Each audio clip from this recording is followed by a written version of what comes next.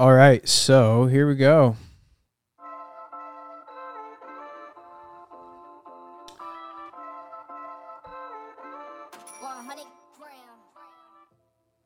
I know it's been way too long, yeah. I've been on the low, just counting up. Focused on the paper, not no feelings, show no love. Brand new vibes, get me a light. Yo, what the f***? What is up? What is up? What is up? My name is Cody. This is the first ever podcast. I wanted to explain what this channel is all about. You know, I love sports. I love gaming. And that's what it is in a nutshell. So sports and gaming. I do have another mic on the other side. So the plan is to get people in here and interview coaches. I want to interview people that I admire. I want to interview people that I've learned a lot from. That's the goal. Obviously, I'm a Sounders fan. And I titled this episode, Not a Liverpool Fan. I wanted to show you all that right there. Now you might be thinking, you know, like, what the fuck? Are you a Liverpool fan now, Cody? What the fuck is going on? I'm definitely not. I'm actually a Man United fan. I played for a guy that was from Manchester, and that was really cool. So we started watching Premier League really early. It was just a lot of fun. So that's how I got my start being a Manchester fan and never looked back. Started playing soccer when I was 4. I also have loved video games for just as long. I've been doing both for pretty much the same amount of time. Started on an Atari. My first system was Super Nintendo, but I've played the Atari. I played the NES. I played the Super Nintendo. I played them all. I do have a Switch now. Having played video games and soccer for so long, when I was younger, there wasn't a lot of stuff to get into for professional esports, or at least I wasn't exposed to it.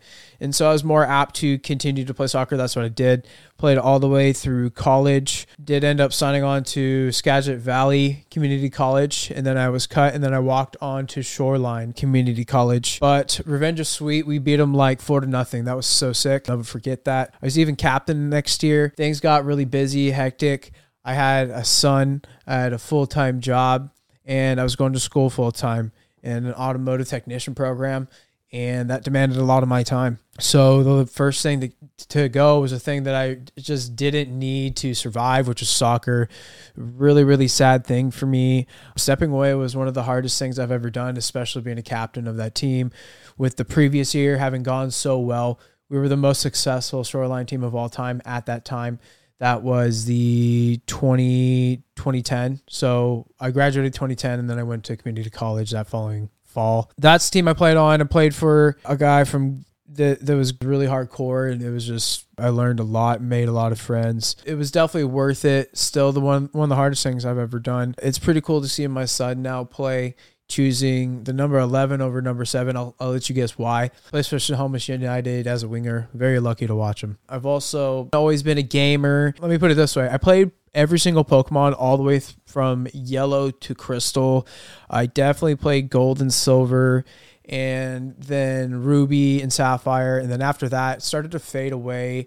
Played a lot of FIFA. Super toxic, I know. Fam, when I'm telling you, I gamed. You know, I would get home and I would play 3+ hours a day. No streaming, nothing. None of that extra stuff. We lived in a trailer. We didn't have a lot of money, so all I had was 24 maybe inch TV. It ended up being like top 1,000 at the time. This was before Ultimate Team. I just love the game. I love the sport. So fast forward to my time working at Genie. A coworker invited me to go play indoor, and it was just, it gave me a huge part of what I was missing for so long.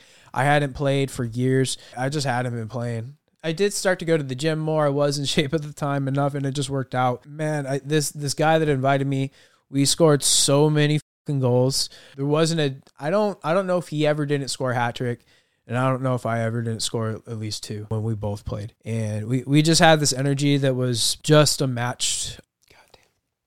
It's hard to put into words. Someone that you met, you felt like you've known your whole life.